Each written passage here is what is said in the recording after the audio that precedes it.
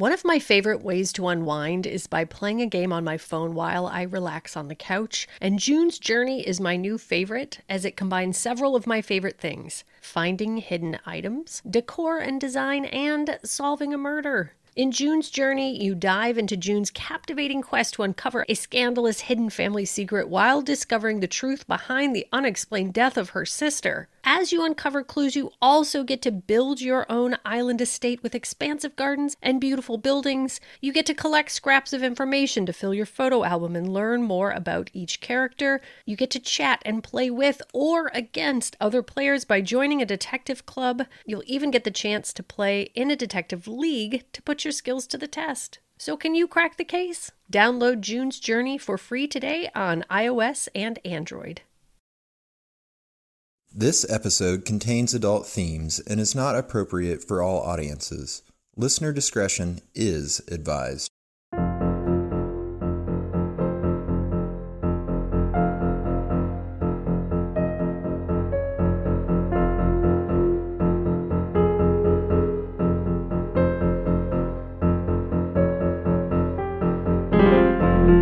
Hello, the world. This is They Will Kill, a true crime podcast. I'm Sadie Eck. And I'm Courtney Eck. We're your hosts, and we are sisters, and we are going to talk to you today about some murder. Sure are. That's what we do every once in a while. Twice a week specifically.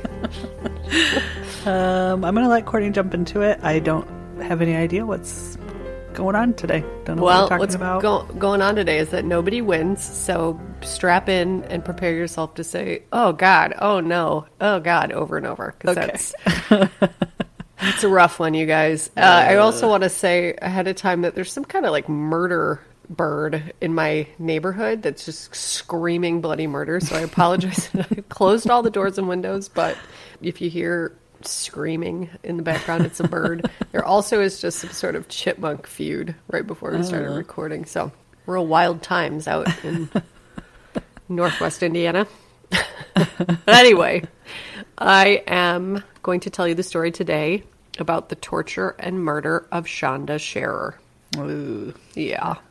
Okay. I want to give a major trigger warning ahead of time for serious sexual assault and violence against children. This is a brutal one. I will try to spare you some details, but some details cannot be spared. So if those things are bothersome to you, I don't blame you. This is not a good episode for you to listen to. To the rest of you, here we go. I also want to give a shout out real quick to our friend Rebecca. This was her recommendation. She sent it to us. I guess she's got a calendar of lesser known heinous crimes or something along those lines. Of course she does. I know, which I support and like to subscribe to.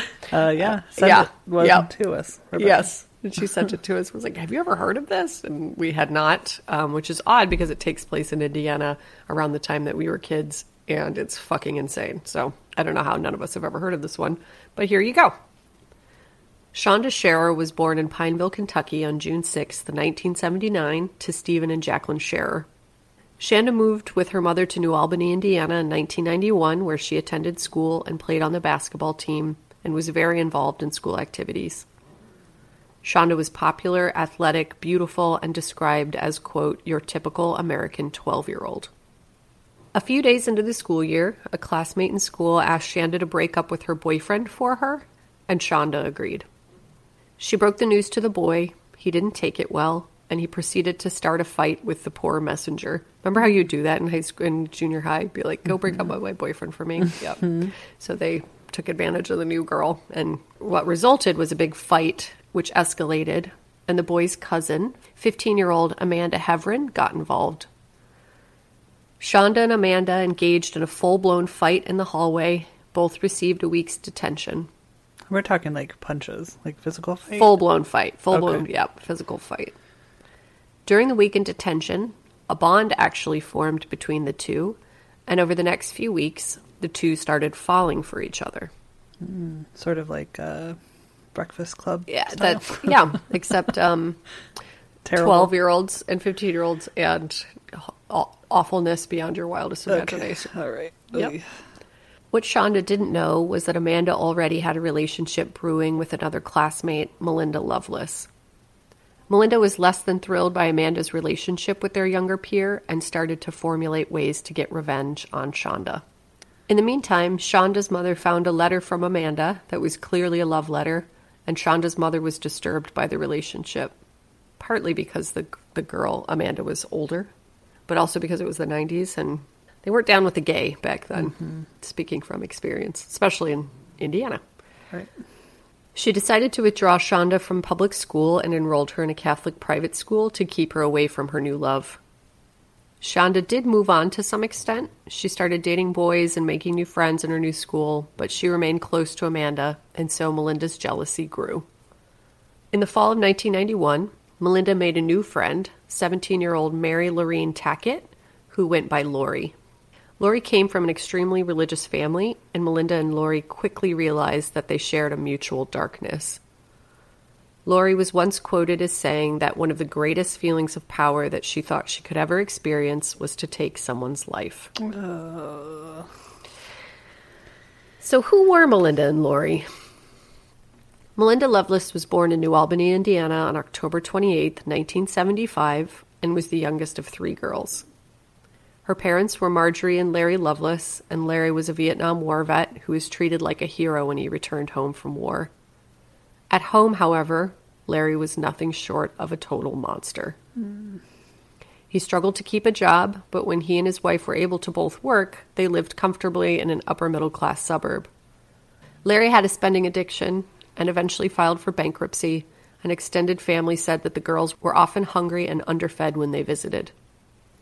His wife, Marjorie, described Larry as a serious sexual deviant who would wear she and her daughter's underwear and makeup and was preoccupied with watching her have sex with other men and women. And I want to be very clear. Don't think there's anything wrong with men wearing women's underwear or makeup or watching their spouse have sex with other people if it's consensual, but those acts were not consensual. Reports said Larry would embarrass his girls by finding their underwear and smelling it in front of family members, and that he was very emotionally and verbally abusive to his daughters. Once firing a gun at Michelle, who was Melinda's sister, when she was 7, but intentionally missing her. Oh, God. Yeah. It gets better. When you think about, like the underwear sniffing. Yes. Like how vulnerable you felt as a teen or a preteen. Yeah. Like everything was embarrassing. Your Yes. parents looked at you wrong and it was embarrassing. Yes. To That have was monstrous. this oh, God. It's so humiliating.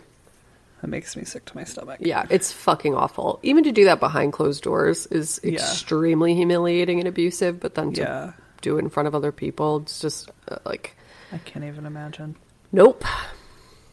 Marjorie and Larry would often go to bars to pick up people to swing with, and Marjorie reported that he would, quote, share her with his coworkers, which she hated. Ugh. Marjorie became extremely depressed and began to attempt suicide, once during an orgy with another couple. I couldn't find the details on that, but multiple sources reported that.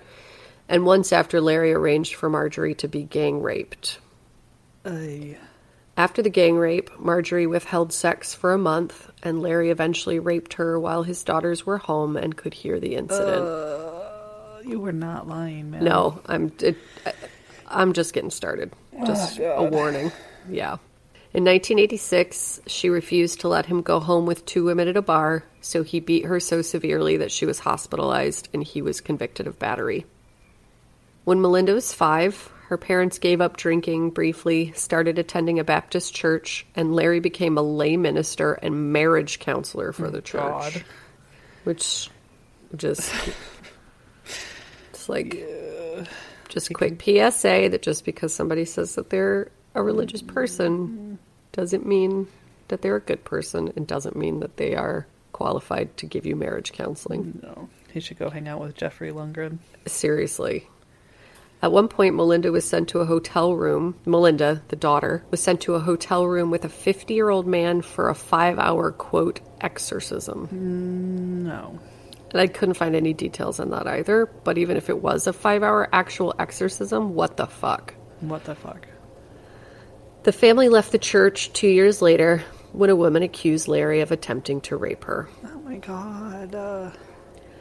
There were various accounts by Larry's daughters and their cousin Teddy that he molested them, and Melinda slept in the same bed as Larry until he abandoned them when she was 14.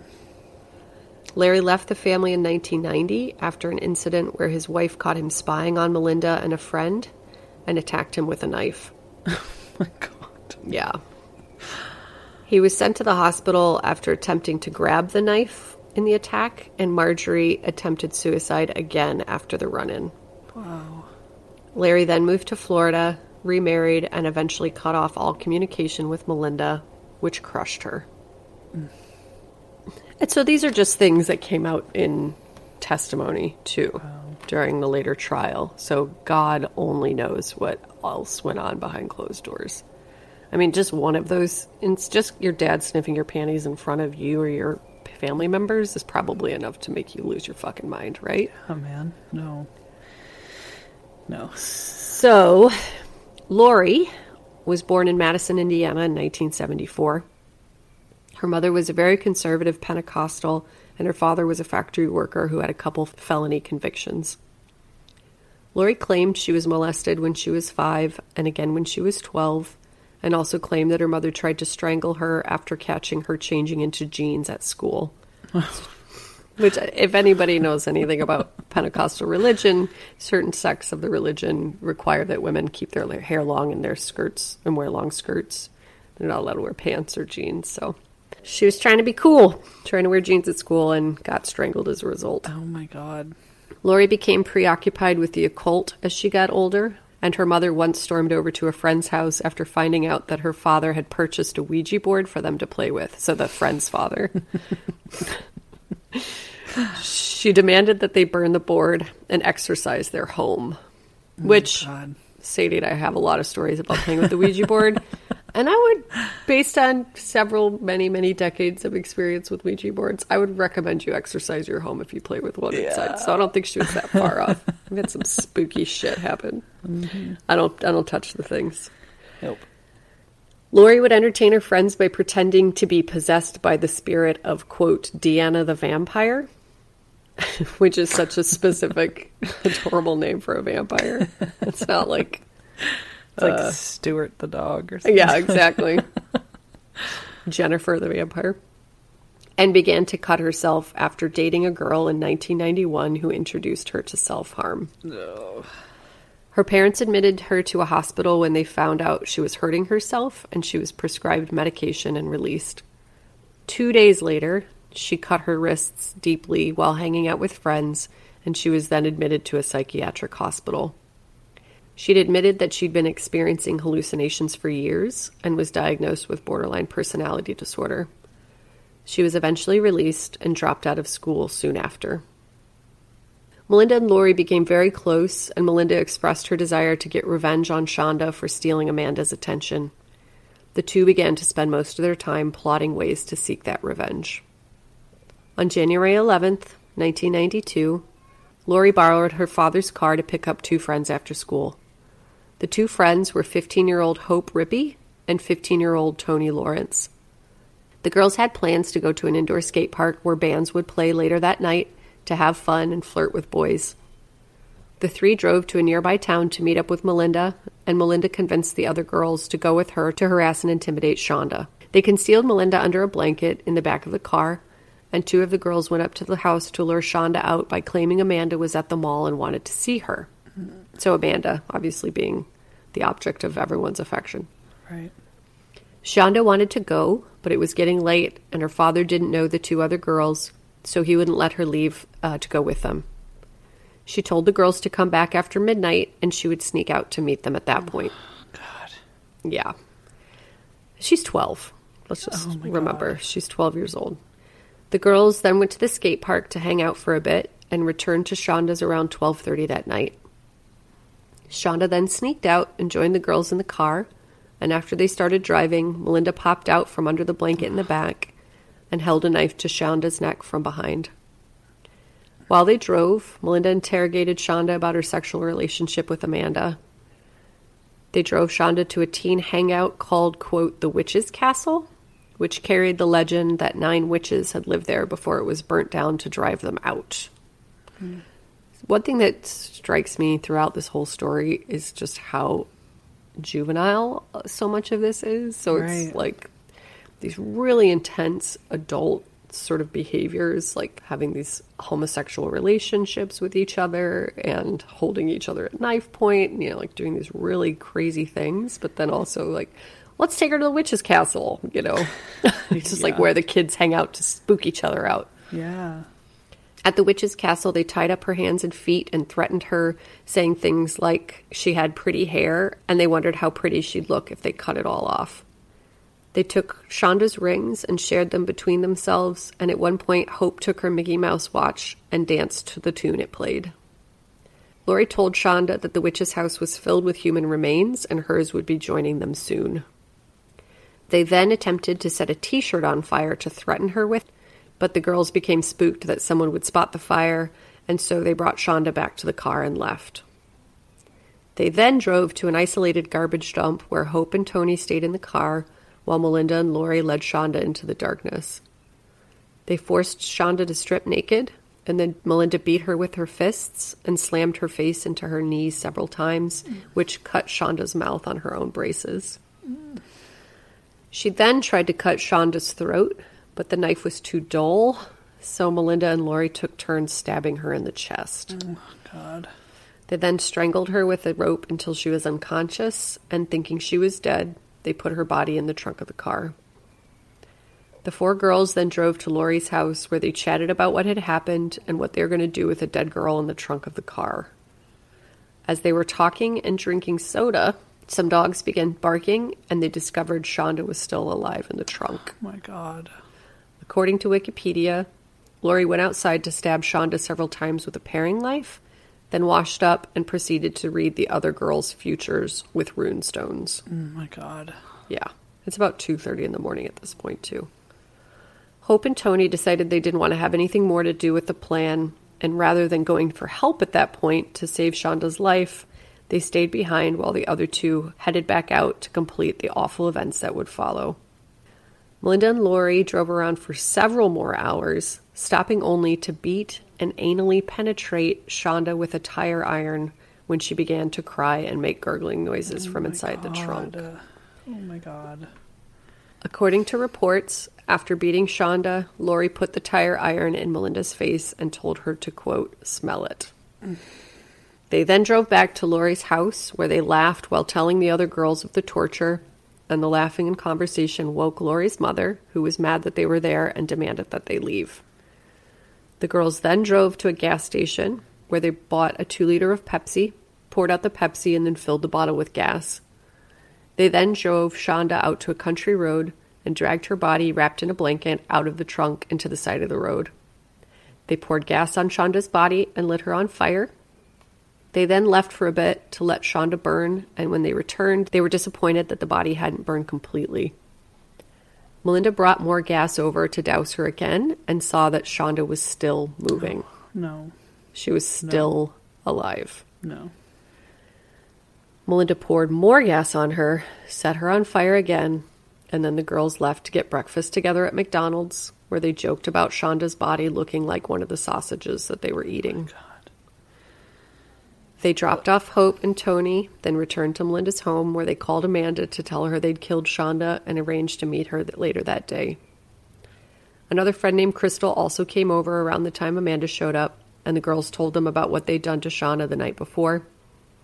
The girls were reluctant to believe them, so they showed them the blood and Shonda's bloody handprints still in the trunk. Jesus Christ. I know. Amanda was horrified and asked to be driven home, where Melinda kissed her, told her she loved her, and asked her not to tell anyone. Amanda agreed. So there's tons of footage of these girls, tons of news footage. There's also like more current interviews with them. They could not look more normal and unassuming. It's kind of shocking how they don't, it's not like West Memphis 3 where you're like, yeah, maybe they are Satan worshipers or whatever. Like these girls are just pretty teenagers, Yeah. Like nothing about them says that they're going to do something like that to a little girl, which is so horrifying. A couple of hours later, around 10 a.m., 2 hunters found Shonda's burnt body. The state police were brought in to investigate, and a quick weird side note, one of the officers who was first to arrive on the scene was later acquitted of killing his own family.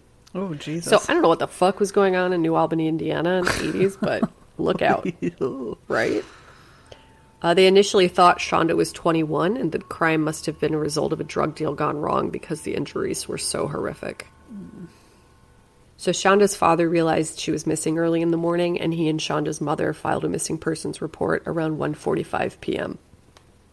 Her parents were divorced at this point, too, so she was staying with her father at the time. Around 8:20 p.m., police caught an early break when Hope and Tony couldn't keep the crime to themselves and told their parents what had happened. Good. Yeah, I know. I mean, too bad they didn't tell sooner. Right, when Shonda was still alive. Still and for hours and hours. Yeah, and it was like 10 and a half hours that they tortured her. I'm not okay with that. No. And it's like, we've dealt with these cases before, and I totally understand how you get each other all hyped up. Like teenagers, you just get caught up in this thing, but how the fuck does that happen? Yeah. No. And we also talked about the psychopath, apath, empath, triangle, and about how easily apaths are persuaded to do things, but for 10 and a half hours they did it, and these girls got fully on board with this just being like a hilarious teenage joke that they were pulling. It's just like so crazy, beyond comprehension. Yep. And the episode, just for other people if you haven't listened, is the thrill kill of Daniel Sorensen. Thank you. Yes. Courtney's talking about. Yeah. So go listen if you want to know more. Yeah, it's sort of a similar case, kind of weirdly less horrifying because of the age of the kids and sort of the circumstances, but I think that Daniel's death happened a lot quicker. So there's a lot of mercy in that. Yeah, absolutely. So Hope's parents started by consulting a lawyer while Tony's parents quickly brought her down to the police station. So Tony outlined the basic events of the night, but claimed she didn't have anything to do with the violence and that she'd tried to convince her friends to bring Shonda home when things escalated, which was not accurate. Mm-hmm. She claimed that she and Hope had very little to do with the night's events and only went along with the plan because they were scared of Lori and Melinda. The other 3 girls were immediately arrested after Hope's confession. Good. Yes. And so I'm assuming there probably was a certain amount of fear involved or just overwhelmed feelings. Like I remember hanging out with my naughtier friends. Yeah. And like finding myself in late night situations that I was not comfortable with and didn't really know how to get out of, but nothing fucking nowhere near anything like that. Well, and it sounds like those 2 had opportunities. Like they weren't all together the whole night. Mm-hmm. So they could have when correct. Lori and Melinda left. They could have told somebody then. Well, and they were gone for hours. Like, they didn't just leave for 30 minutes. Like, they drove around for hours, torturing her further. Right. Originally, Melinda and Lori planned to fight the charges, but then agreed to plead guilty when the prosecutor put the death penalty on the table, which is crazy. Mm-hmm. I mean, justified, but these girls were 17 years old. Right. All 4 girls were tried as adults, and each defense focused on their histories of abuse and mental illness as factors leading to their decisions to torture and murder Shonda. In exchange for her cooperation, Tony Lawrence was sentenced to a minimum of 20 years for 1 count of criminal confinement and was released on December 14th, 2000, after serving 9 years. Hope Rippey was sentenced to 60 years with 10 years suspended for mitigating circumstances, plus 10 years of medium supervision probation. She was released on April 28th, 2006, after serving 14 years of her sentence. Wow. Melinda and Lori were both sentenced to 60 years, and Lori was released from Rockville Correctional Institution on January 11th, 2018, which was the 26th anniversary of Shonda's murder. You're kidding me. Nope. Our parents volunteered at Rockville, didn't they? Yeah. Yeah. I meant to text Mom and see if she knew Lori. I'll do that later, because... yeah, she would have been in there around the time that they volunteered. Yeah. Wow. I know. Melinda was released on September 5th, 2019, after serving 26 and a half years. You are kidding me. No. How did they get out? Because they were kids, man. They were sentenced to 60 years. Yeah.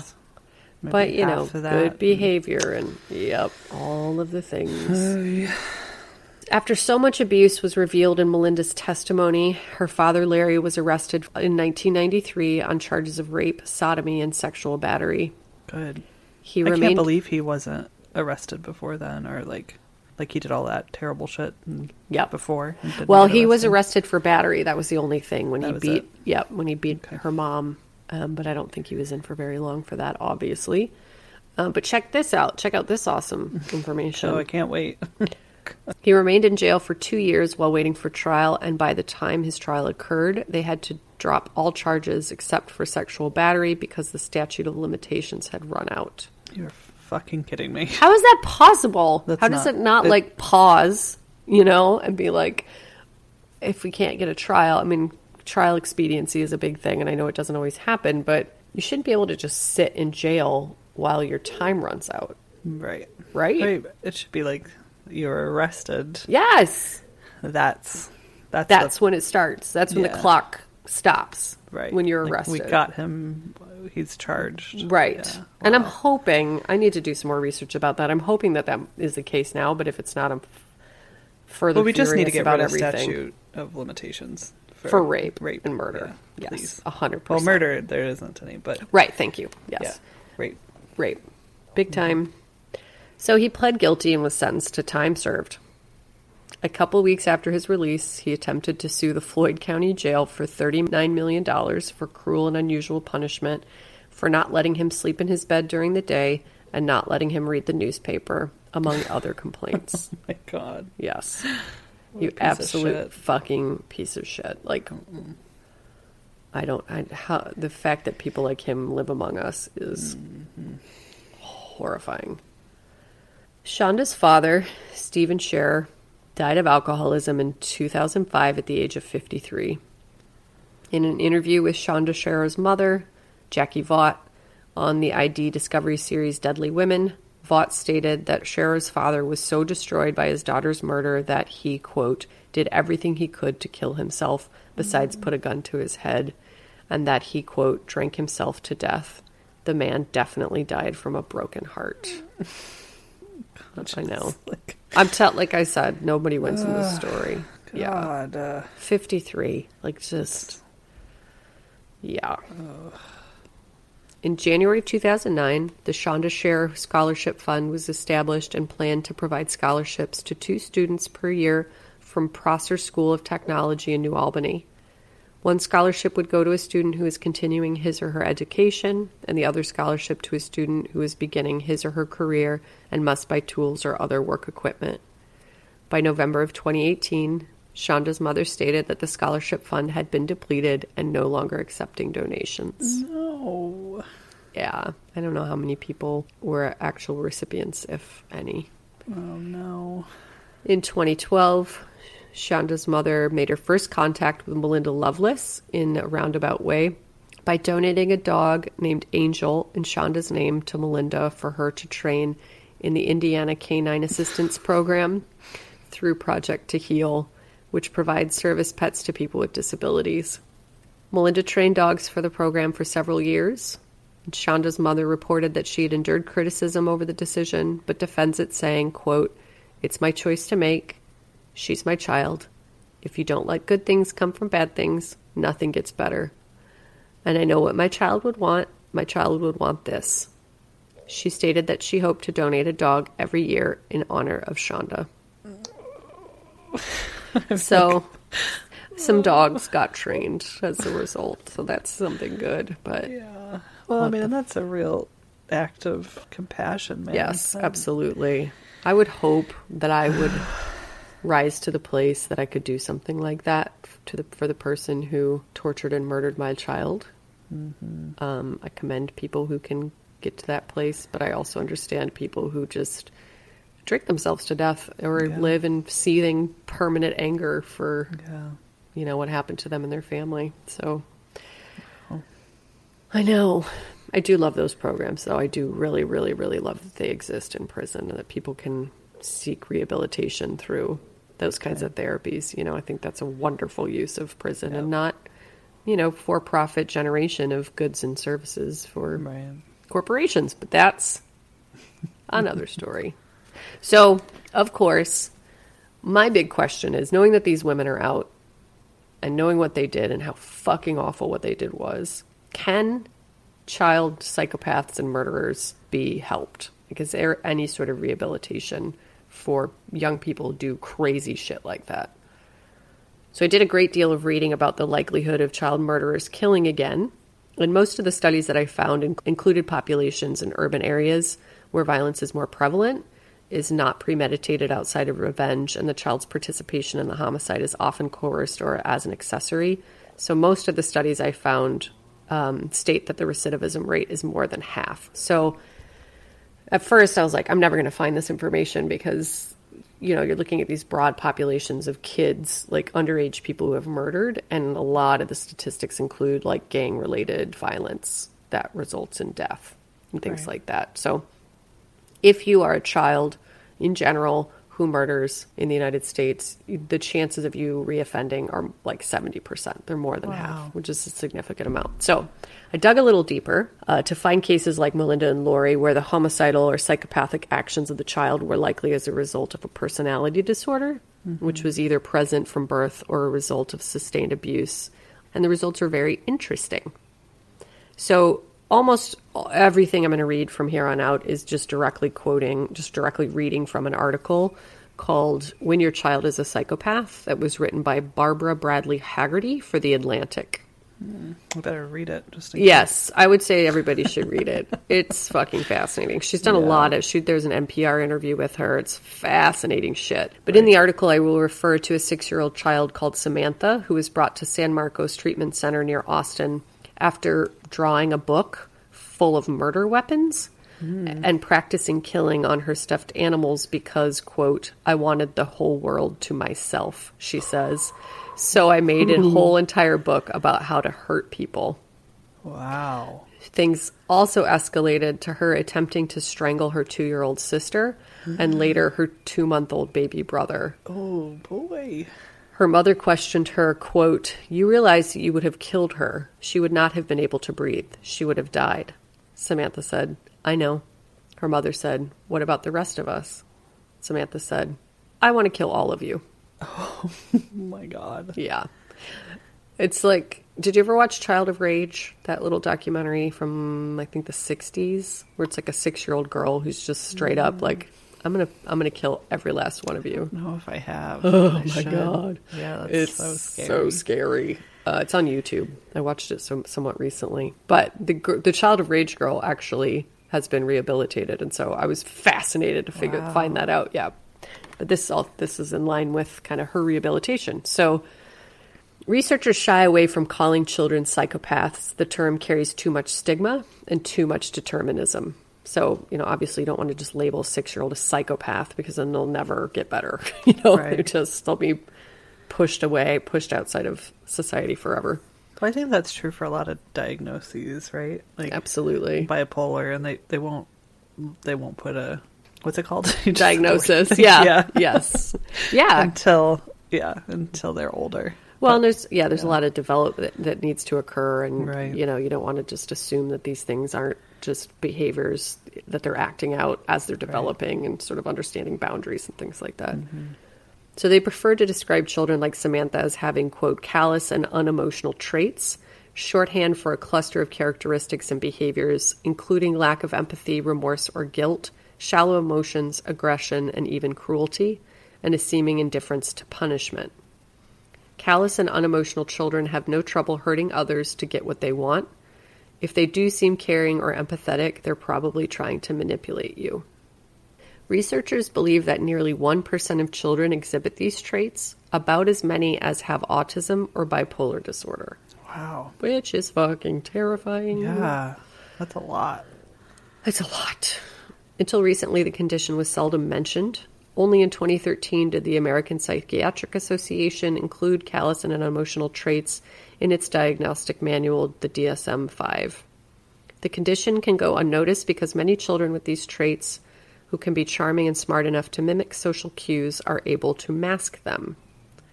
As a child gets older, more obvious warning signs appear. Kent Keel, a psychologist at the University of New Mexico and the author of The Psychopath Whisperer, says that one scary harbinger occurs when a kid who is 8, 9, or 10 years old commits a transgression or a crime while alone without the pressure of peers. Mm-hmm. So, of course, we think about like Hope and Tony in this case, or kids in other cases where they weren't necessarily the ringleader. Right. So these kids are troubled or have sort of weak personalities, but they're not psychopaths, even though they participated in psychopathic activity. Right. Right. I'm just over here thinking about, it was like 2 days ago, I went into the living room. I was walking, actually, it's kind of like an open concept in my house. I was in the kitchen, but I can see down into the living room. And my 2-year-old, 2.5, he'll be 3 in November. We have a big dog bed, and he was laying very still, eyes closed on the dog bed, on his back. Happened to be naked, we're potty training, laying there. And I was like, buddy, what are you doing? He opened one eye. I'm dead. Yeah. He's practicing, man. He's got to see how it feels. Oh, God. I blame his big brother, but I'll keep an eye on that one. He's very charming. Exactly. It's like one of the two of them is probably the ringleader in this scenario. We'll have to wait till they're 8, 9, or 10 years old to know which is which. I'm so scared. Well, don't worry. There's chance of rehabilitation. So okay, good. So if they commit the transgression alone, this reflects an interior impulse toward harm. Criminal versatility, committing of different types of crimes in different settings, can also hint at future psychopathy. We have a fairly good idea of what an adult psychopathic brain looks like, thanks in part to Keel's work. He has scanned the brains of hundreds of inmates at maximum security prisons and chronicled the neural differences between average violent convicts and psychopaths. Oh, is he the one that found out he was a psychopath? Oh, I don't know. This article didn't go into it. Yeah, I know what you're talking about. Yeah. The big doctor who's studying it and did a scan of his own brain. Shit. Realized he was a psychopath. Probably was. Good question. So broadly speaking, Keel and others believe that the psychopathic brain has at least 2 neural abnormalities, and that these same differences likely also occur in the brains of callous children. The first abnormality appears in the limbic system, the set of brain structures involving among other things, processing emotions. In a psychopath's brain, this area contains less gray matter. Quote, "It's like a weaker muscle," Keel says. A psychopath may understand intellectually that what he's doing is wrong, but he doesn't feel it. Psychopaths know the words, but not the music, is how Keel describes it. They just don't have the same circuitry. Psychopaths not only fail to recognize distress in others, they may not feel it themselves. The best psychological indicator of which young people will become violent criminals as adults is a low resting heart rate, says Adrian Rain of the University of Pennsylvania. Really? Yeah. Longitudinal studies that followed thousands of men in Sweden and the UK and Brazil all point to this biological anomaly. Quote, "We think that low heart rate reflects a lack of fear, and a lack of fear could predispose someone to committing fearless criminal violence acts," Rain says. I'm going to go get a pulse ox right now. I know. Well, and I've thought about that a lot. I've thought about, when people are committing these crimes, if they are afraid of anything. And, right. I'm assuming that they're not. And it turns out they actually aren't. Yeah. The second hallmark of psychopathic brain is an overactive reward system, especially primed for drugs, sex, and anything else that delivers a ping of excitement. In one study, children played a computer gambling game programmed to allow them to win early on and then slowly begin to lose.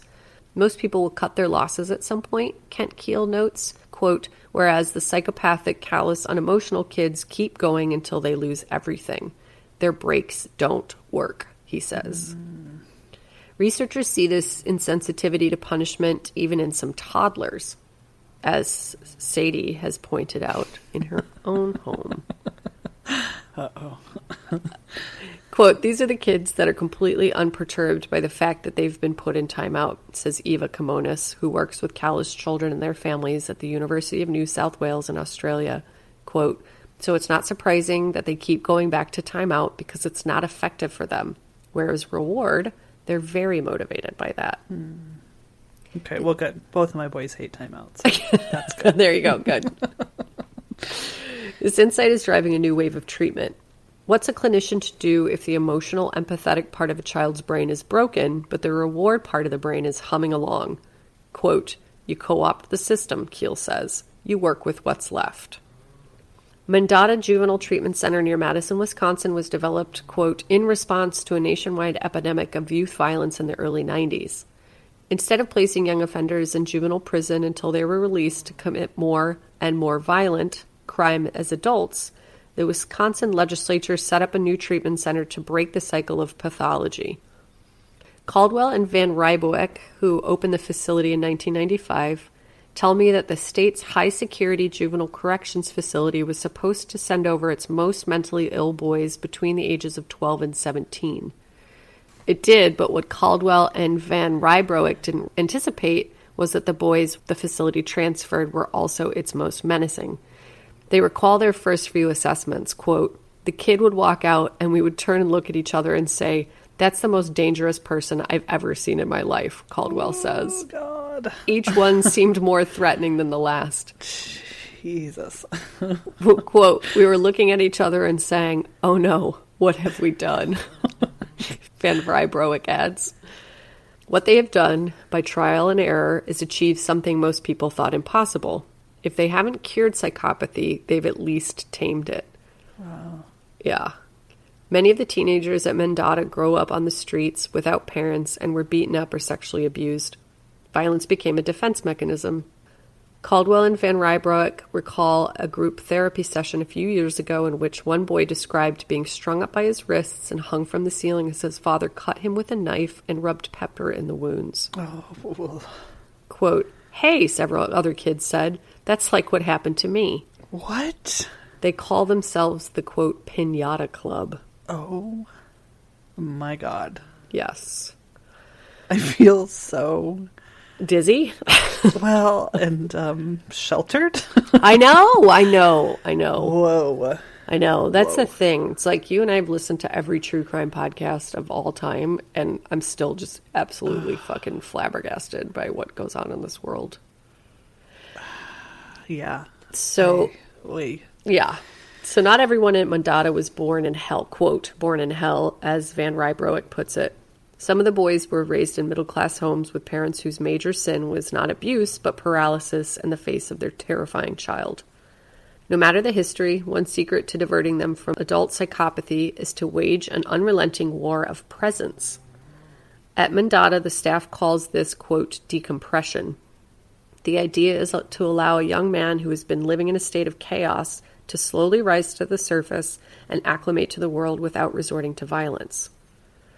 Caldwell mentions that 2 weeks ago, one patient became furious over some perceived slight or injustice. Every time the techs checked on him, he would squirt urine or feces through the door. In parentheses, this is a popular pastime at Mendota. The techs would dodge it and return 20 minutes later, and he would do it again. Quote, this went on for several days, Caldwell says. Wow. Yep. But part of the concept of decompression is that the kid's going to get tired at some point. And one of those times you're going to come there and he's going to be tired, or he's just not going to have any urine left to throw at you. And you're going to have a little moment where you're going to have a positive connection there. Forming attachments with callous kids is important, but it's not Mendota's singular insight. The center's real breakthrough involves deploying the anomalies of the psychopathic brain to one's advantage, specifically downplaying punishment and dangling rewards.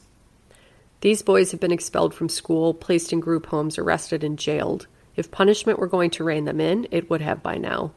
But their brains do respond enthusiastically to rewards. At Mendota, the boys can accumulate points to join ever more prestigious, quote, clubs. Club 19, Club 23, the VIP Club.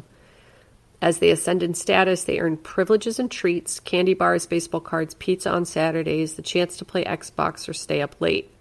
Hitting someone, throwing urine, or cussing out the staff costs a boys points, but not for long, since callous and unemotional kids aren't generally deterred by punishment. In fact, the program at Mendota has changed the trajectory for many young men, at least in the short term. Caldwell and Van Rybroek have tracked the public records of 248 juvenile delinquents after their release.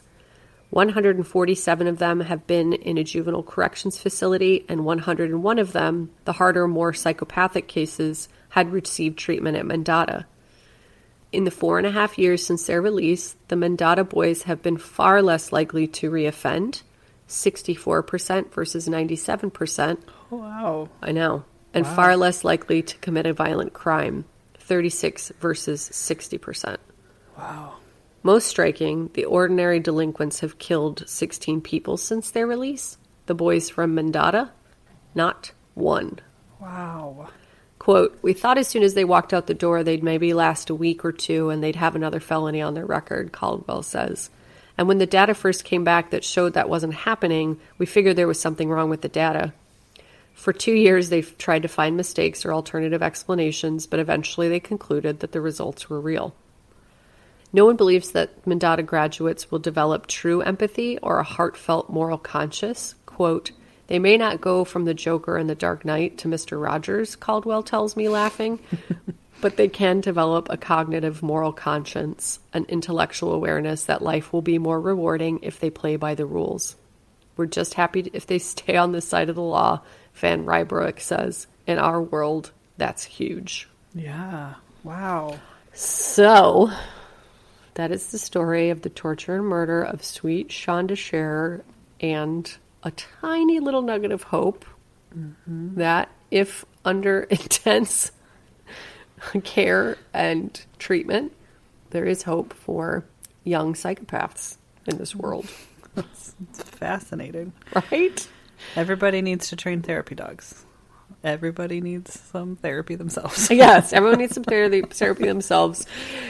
And if your kid is strangling your other children and drawing murder books, timeout won't work. They probably need to be institutionalized so that they can learn how to... Essentially, it sounds like they are learning how to correlate being good in the world with this positive reward system, right? So just sort of retrain their brain. Empathy right. Center. Yeah. Right. So it's like, if you do something bad will happen to you. Doesn't work. But if you don't do something bad, something good will likely happen to you. Does work.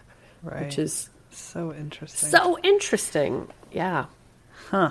I know. Kind of fucked up. And I'm like, oh, it still makes me feel really scared of those kids. Yeah. But at least they're making progress.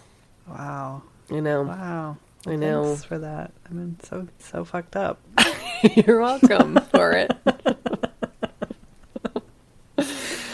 Oh boy. I just can't get enough of child killers. I don't. Yeah, man. I don't know why. I mean, I do know why. It's because it's just like, how's that fucking possible? Right. And I'm really surprised we haven't heard more about those girls.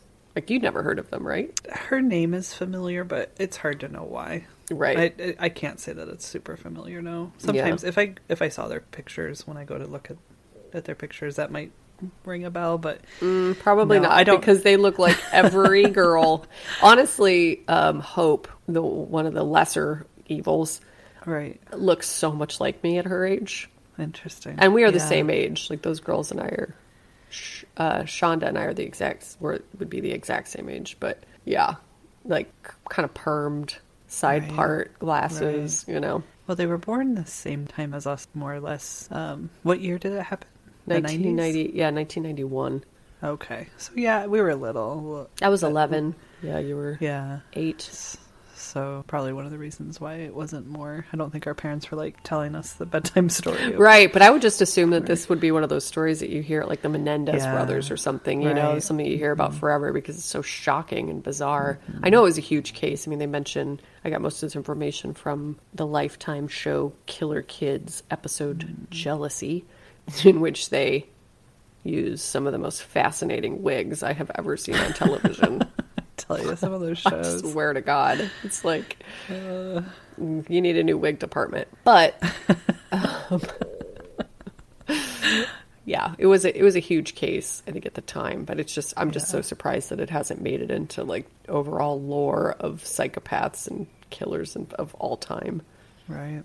So that Interesting. Fucked up shit. Yeah. So, well, I'm gonna keep an eye on my youngest. What I'm thinking. No. Oh man, yeah, that kid. He's so cute. He's so naughty. And like the best kind of naughty where he gets away with it because it's adorable and hilarious. So, Isn't that the truth? got a full, what's the guy's name? Patrick Bateman. Got a real Patrick Bateman on your hands. Thanks. He's like, Mommy, I want to eat at Stasia or whatever that restaurant was called in the show. The Spajo. I can't remember this. God damn it. What's it called? I gotta look it up now. But yeah, her poor family, her poor everybody. Yeah, it's so It's so sad. awful. Her poor father, her poor mom. I hope her mom's just living in relative peace now. Seriously. Sounds like she found some solace. So there you go, guys. There you go. Another one in the books. The loudest truck in the history of the world. I know. I've got scream birds. I've got party chipmunks and giant trucks. There was also construction going on next door, but they've quieted down. Well, do we have any businesses?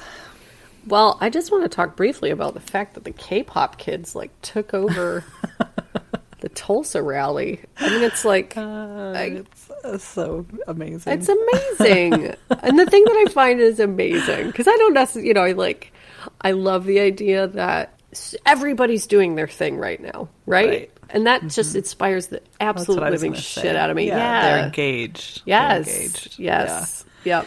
I know. I saw my grandma, 95, our grandmother, 95 years old this morning, and went by to say hi. And I told her about it. And she's she's all up to date on politics and not a fan of the Trump administration. No.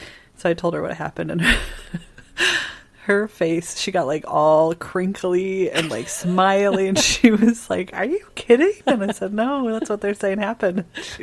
She was smacking her knee. She just she brought her some joy. That's so cute. Grandma is so in favor of the protests, by the way. Any of you out there organizing and in the streets, Grandma Eck is 100% behind this whole movement.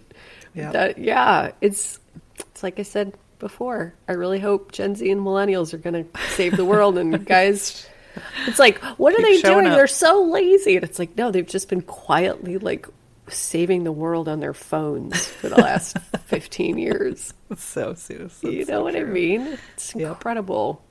And that's not all that you guys are doing. Clearly, your little sweet asses are out in the streets, doing things that other generations could only dream of. But I love that shit.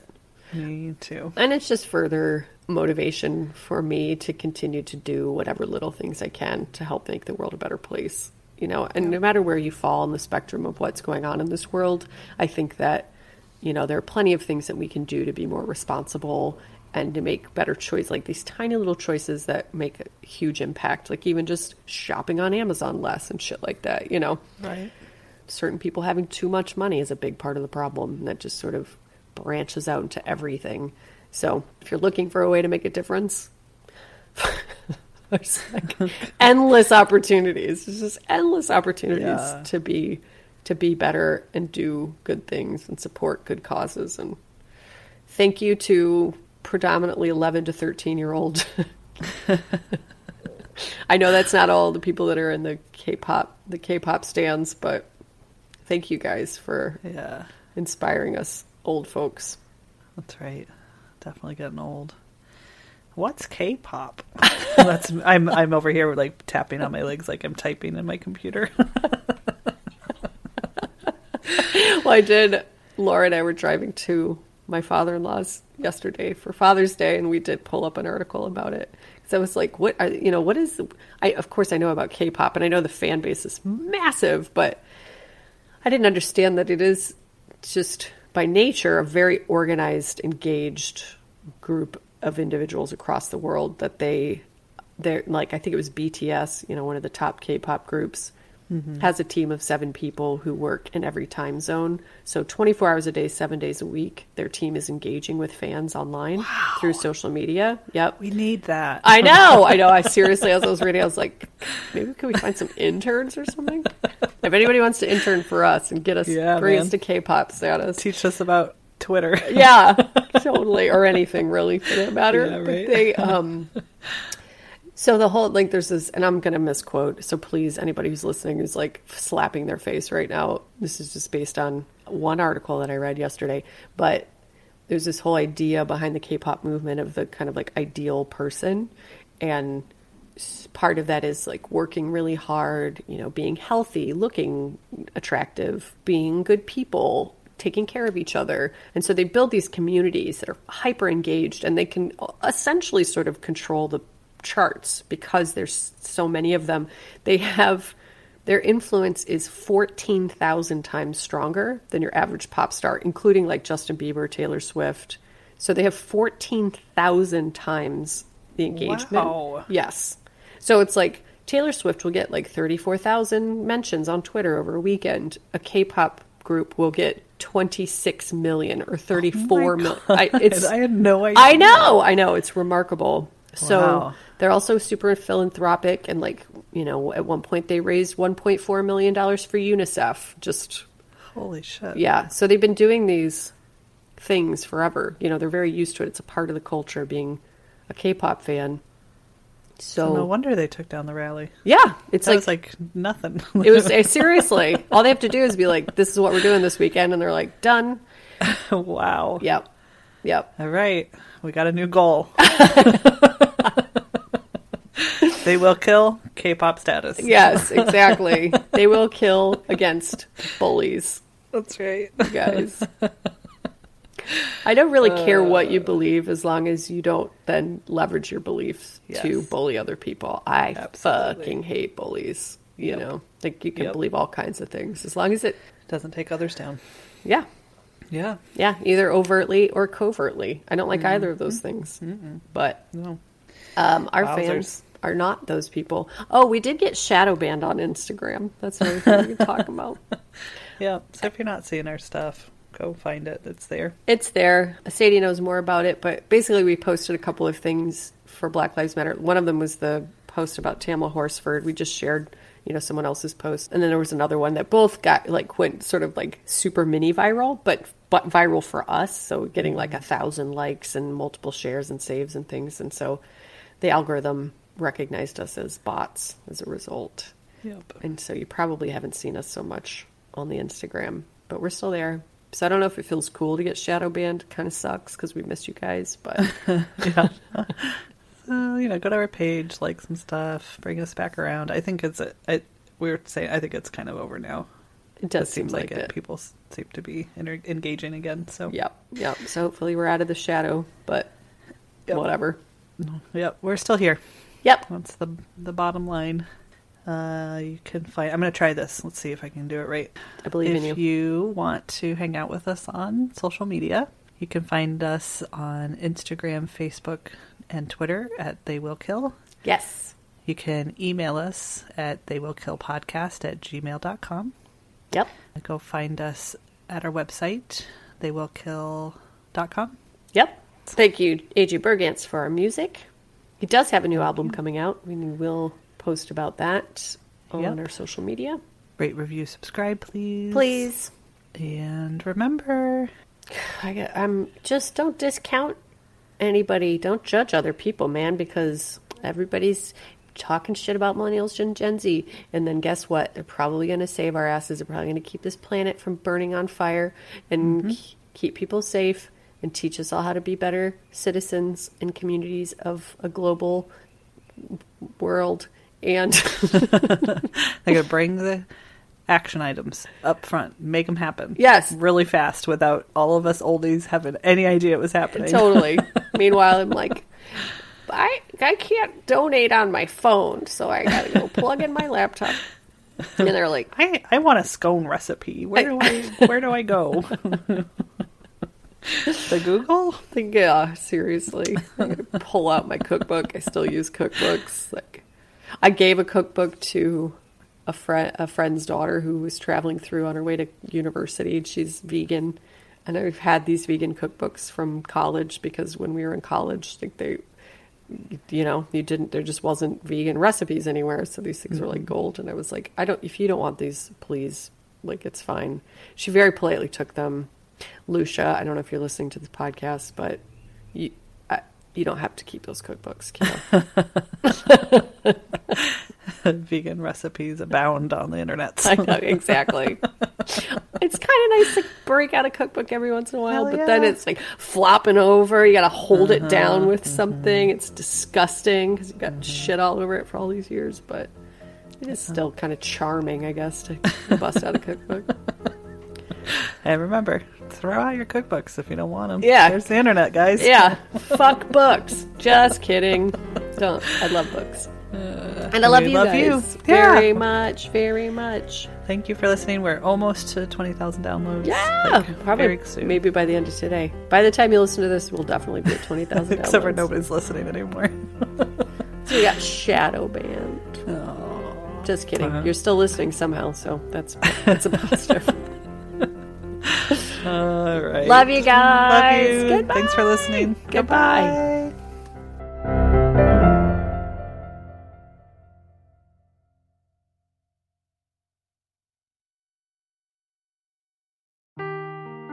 Seeking the truth never gets old. Introducing June's Journey, the free-to-play mobile game that will immerse you in a thrilling murder mystery.